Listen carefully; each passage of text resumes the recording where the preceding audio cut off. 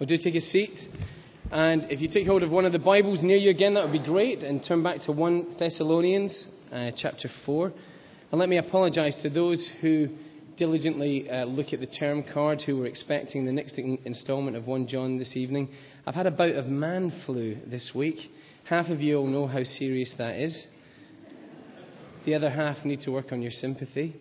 It's felt more like a consumption or something I've had. I think that's what they would have called it in the old days. Anyway, it limited my preparation time, so we're going to look at this Advent theme I was doing with the students the other week, and we'll come back to 1 John sometime next year. Well, 2 days to go. Are you excited? Christmas is coming. Almost all the windows on your Advent calendar opened up, I'm sure. Advent, it feels just like the lead up to Christmas, doesn't it? But as Philip, for those of you who were here this morning, Philip was reminding us again, traditionally it was the time that the church remembered not so much Jesus' first coming, but that he's going to come again. And our reading tonight directs our attention there. Well, let me ask you as well, what's your Christmas wish list like this year? You've got a little handout. There's a sort of one drawn there for you. Have you made up a Christmas wish list? What are you hoping for come Tuesday? What are you looking forward to? Good time with family or friends?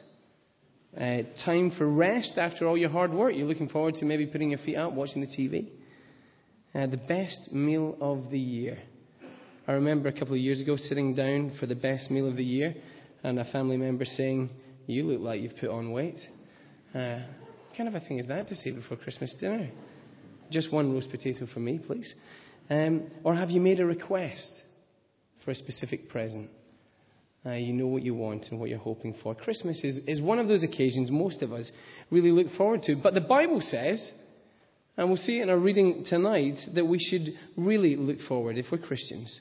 And the thing we should really look forward to is Jesus' return. That should start to fill our hopes. And that's where we'll find the ultimate Christmas wish list. Here's the first kind of heading for tonight. It's on your handout if you're following with that. The gospel, a gift not just for Christmas. There'll be all sorts of books given and received this Christmas. I don't know if you've ever read a book and come across a reference to someone that you know. It immediately makes it a bit more interesting, doesn't it? Oh, I know them. It makes you feel like you know someone famous. I used to work for UCCF, the University and Colleges Christian Fellowship, working with students in the universities. One of the other staff workers was a girl called Laura. To be fair, I didn't know her very well. We worked in different parts of the country. I saw her a few times at conferences, but I was reading this book from Cambridge to the World. It's the history of the Cambridge Christian Union. It was the first CU proper in the country, and Lauren's mentioned in it. She was a staff worker there a number of years back, and I came across her mention. This is what it says. It was a time, it's referring to a time when the Cambridge CU were doing a kind of mission week, an events week, telling the university about the Lord Jesus. And this is what it says. The testimony in the Friday evening meeting was by Laura Howarth, an Oxford graduate who was working in Cambridge as the UCCF staff worker.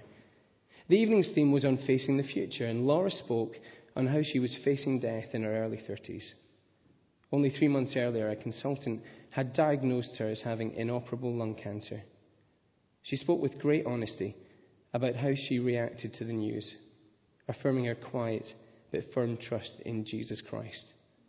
She died 11 months later, on the 23rd of January, 2002. It's quite something when you read a book and come across somebody that you know. I knew what had happened to Laura. I died in her early 30s, younger than me. Her death is terribly sad. And it's something of that feeling, I think, that seems to prompt Paul to write this little part of 1 Thessalonians that we're going to look at tonight. Thessalonica was a young church. They'd gone through some persecution. And it seems they were also reeling from a number of deaths. So Paul writes these words.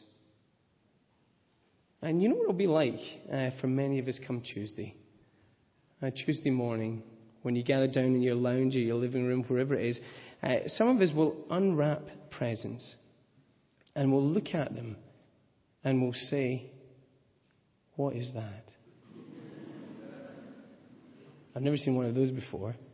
And for a few of you lucky ones, it'll have been chosen by someone good, won't it? And they always get you good presents. And as you say, "Now, what is that?"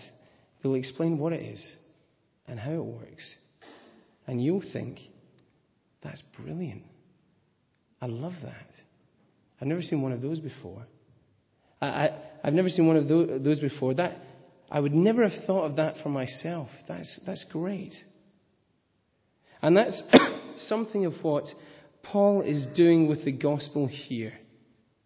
He's unwrapping this gift and explaining it's not just for Christmas. And as we look at the gospel and Jesus' return with these Christians in Thessalonica, we should find something that will thrill us. See, Paul tells them why he's writing.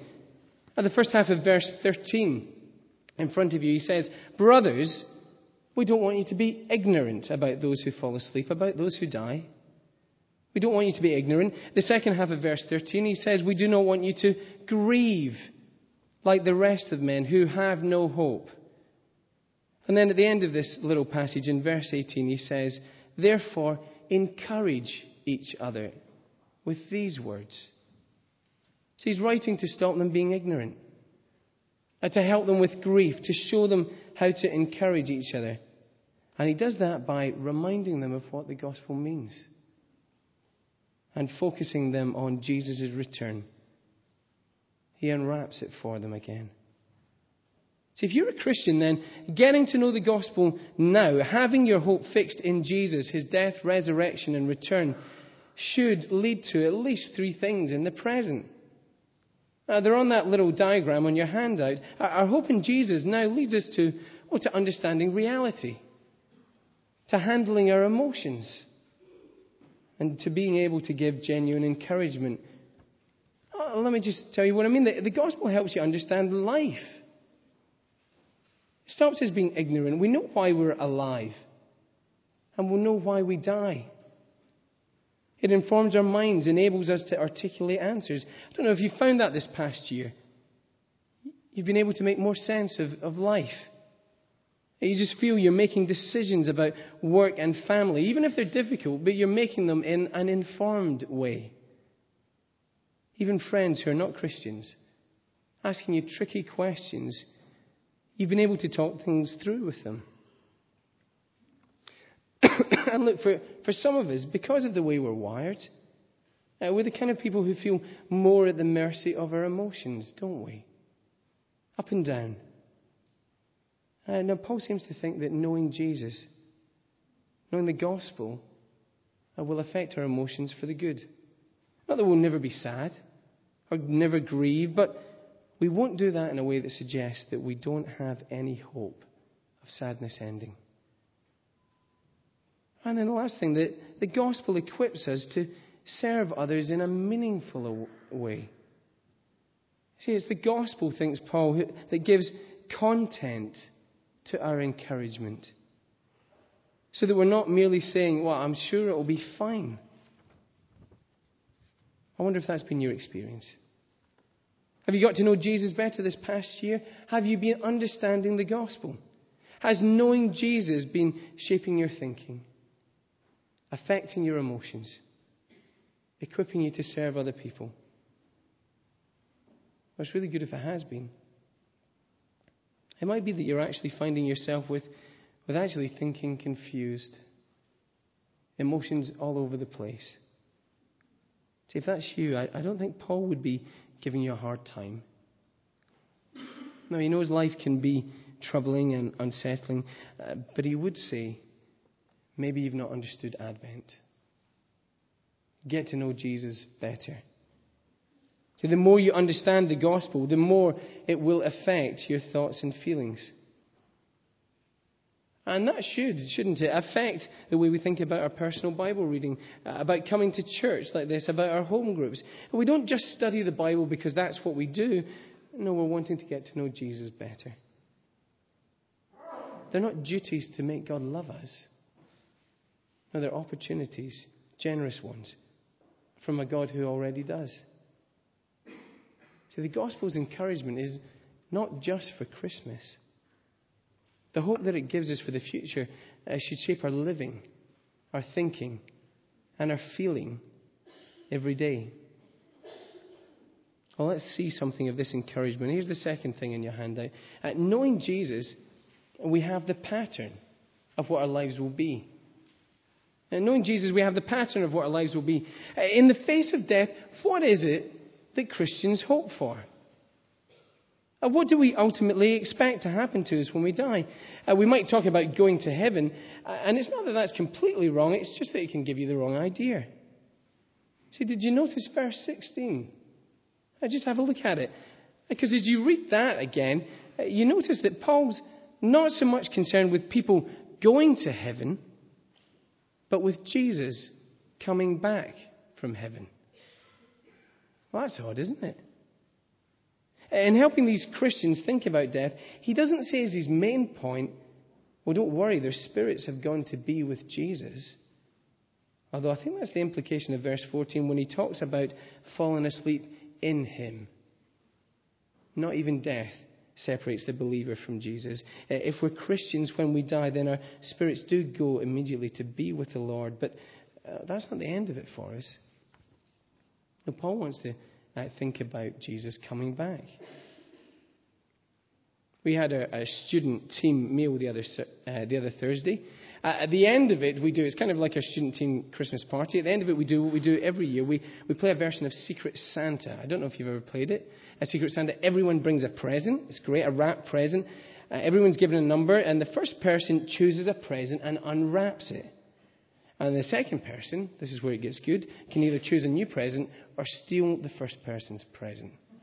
It's great fun. It all builds up as more people get involved and more presents get involved. I went home with this present. Here it is.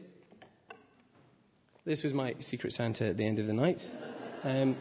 A couple of knitting needles and some wool.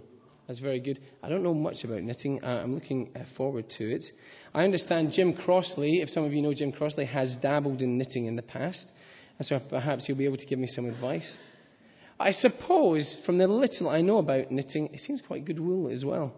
From the little I know about knitting, I suppose the thing I'll need is a pattern. That's what you need for knitting, isn't it? A pattern show you what's meant to happen and what things will look like in the end. I'm sure that's the way it'll work for me. I'll just get a pattern, it'll work out in the end. But that's what patterns do. They show you what's meant to happen, what things will look like in the end. I don't know if the Apostle Paul was into knitting. Probably not. He's a tent maker. But he understands about patterns. He does know about them because he tells us in verse 14, not so much that the gospel is how God rescues people, although of course it is that. He wants to tell us as well that the gospel is also the pattern of where we're heading for. See, look at it with me. Verse 14. Here's what he says. We believe that Jesus died and rose again. And so we believe that God will bring with Jesus those who have fallen asleep in him. A similar idea, verse 16. For the Lord himself will come down from heaven with a loud command, with the voice of the archangel, and with the trumpet call of God, and the dead in Christ will rise. Now, Jesus died and rose again. Christians who die will rise again. When Jesus returns, we will be raised up like Jesus.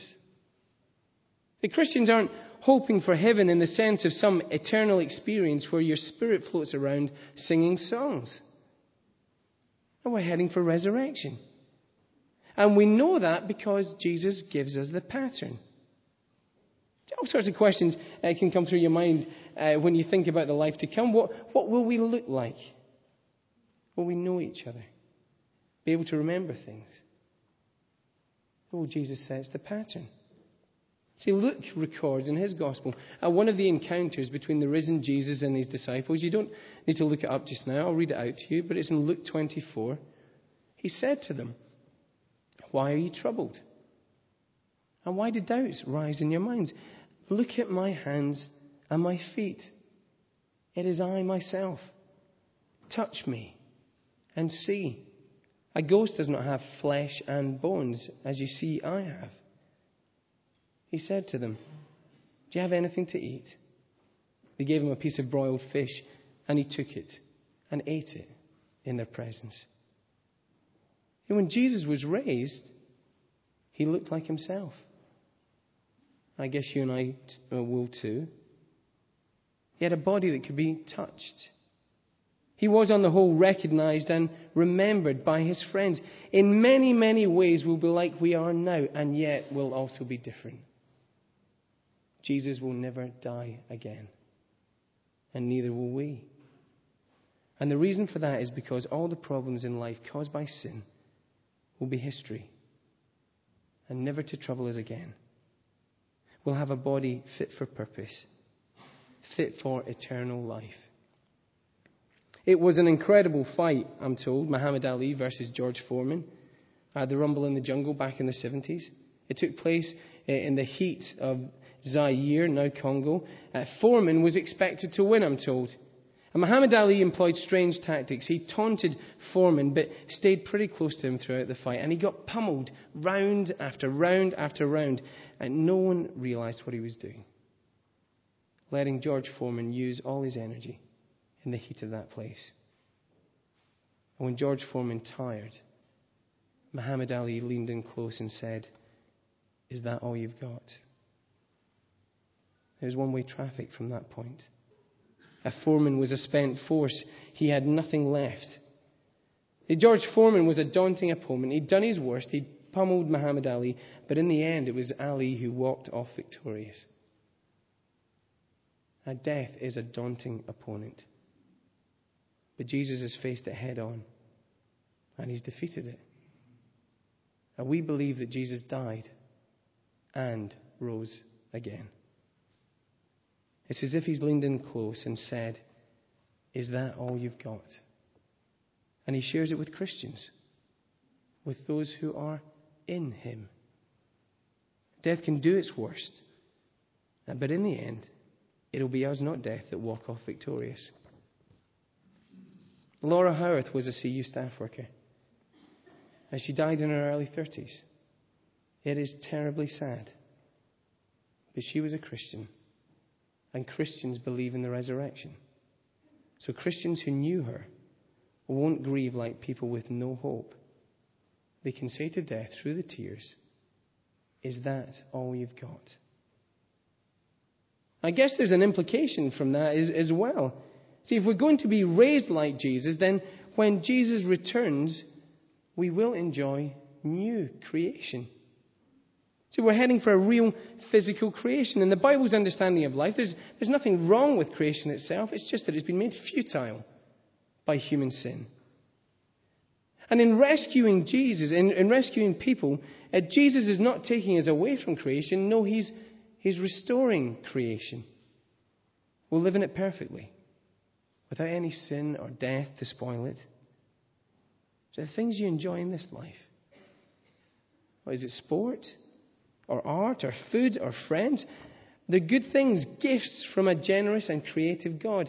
And there might be differences in the new creation, but it will be a new creation. We will do things that we love, enjoy, and that glorify God, the giver. Who knows, God may change maths and physics a bit. It'd be good if he did. I could understand them a little bit better. But we'll live real lives in real bodies. I guess like many of you, I love the Narnia stories. I read them when I was younger and again when I was older. The last book in the series, The Last Battle, I'm sure many of you have read it. The children who've been in Narnia, Peter and Lucy and the rest, who've enjoyed living in this wonderful land of Narnia, are sad at the end of this book because Narnia seems to be coming to an end and they're heading into Aslan's country. Aslan is the king. And then one of them says this to Peter, listen, Peter, when Aslan said to you, you could never go back to Narnia, he meant the Narnia you were thinking of, but that was not the real Narnia.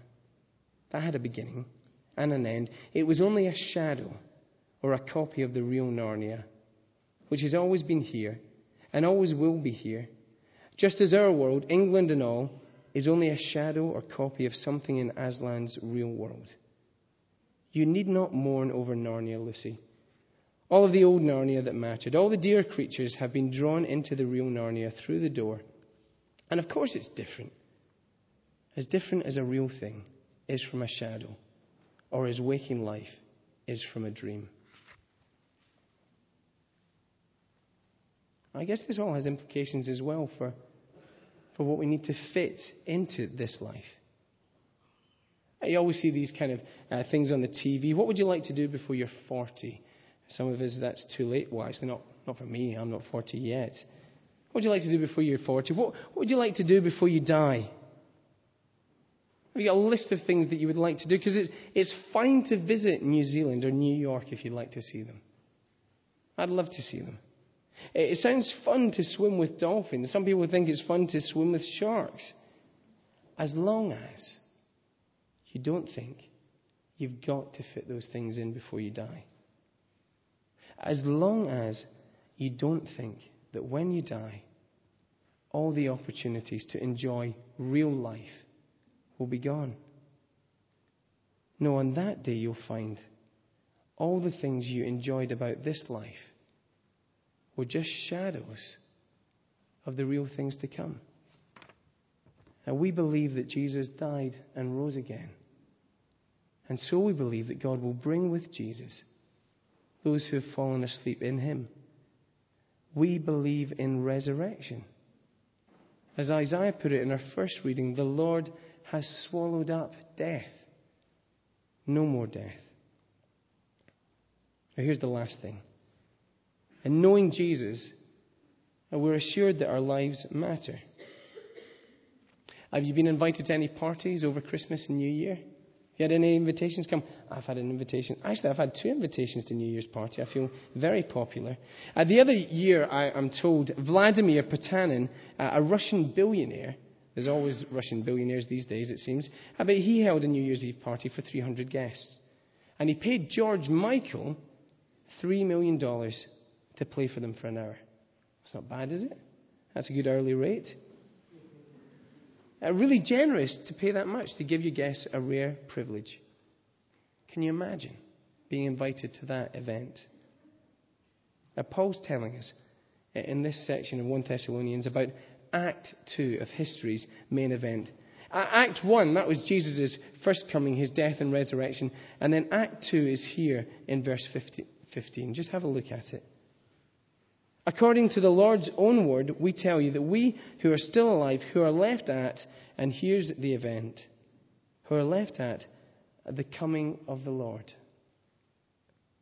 The word that's translated coming of the Lord there is the word parousia. It's a word that's used for kind of the arrival of either a royal party, a king, or maybe perhaps the king's representative. A city would come out to greet them. And I guess the important ones would be at the front and get to meet him. It was the main event. And that's the idea Paul wants us to have with Jesus coming back. Christians have been invited to history's main event. And not a concert by George Michael, but the final, visible defeat of death and sin. Here, Vladimir Potanin paid $3 million in order to be able to invite guests to his event in anyone's book. That's really generous. The Lord Jesus paid much more to invite you and me to this event, though. Look, verse 14. We believe that Jesus died and rose again. And because of that, we believe that God will bring with Jesus those who have fallen asleep in him. The gospel does show us the pattern of our future. But it also shows us how generous God has been. Jesus has paid for you to be there. He's paid the price for your invitation. Paul doesn't need to go into the details here because they already know and believe it. Jesus willingly died in the place of sinful people. People like you and me, so we could be invited to the main event.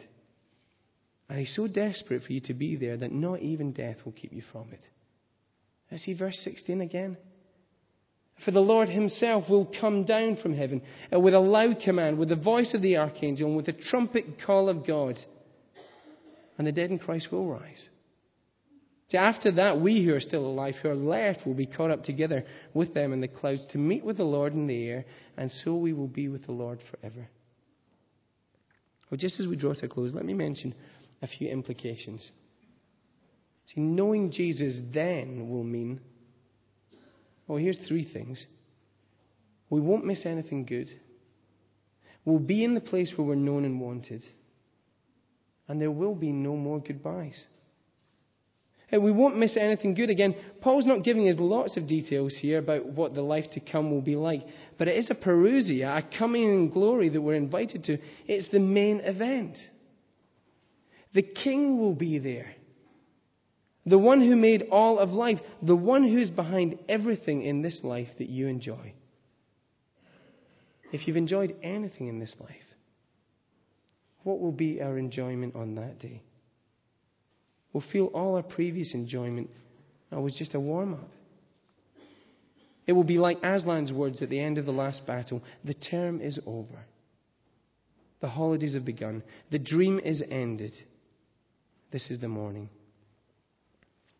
And we'll be in the place where we're known and wanted. In ancient Perusias, kings would often send representatives.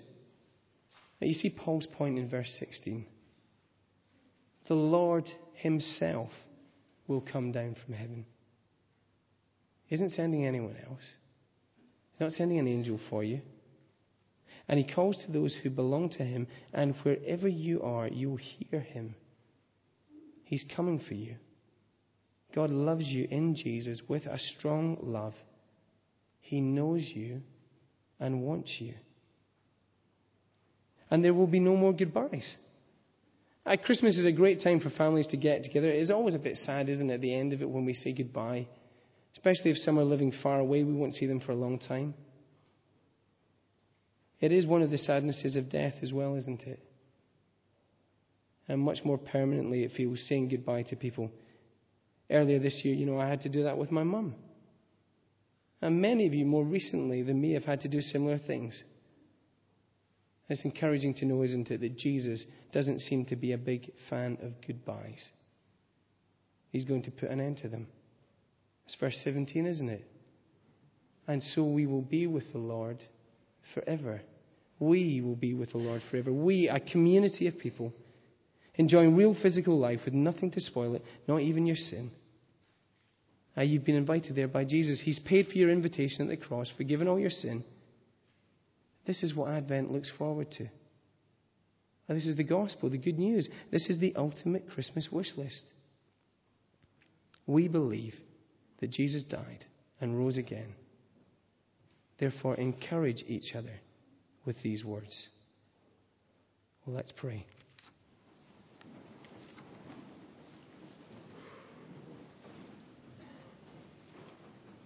Lord Jesus, I thank you that the good news about you, this gospel message, informs our thinking, explains to us what the future will be like. But thank you as well, it also settles troubled hearts. It helps our tears to be moderated and gives us joy in the midst of sadness. And thank you as well that it gives us real content for encouragement. And we pray for ourselves in the year ahead that we would encourage one another with this great gospel message about your love for us. And we ask it in your precious name. Amen. We'll take hold of your hymn.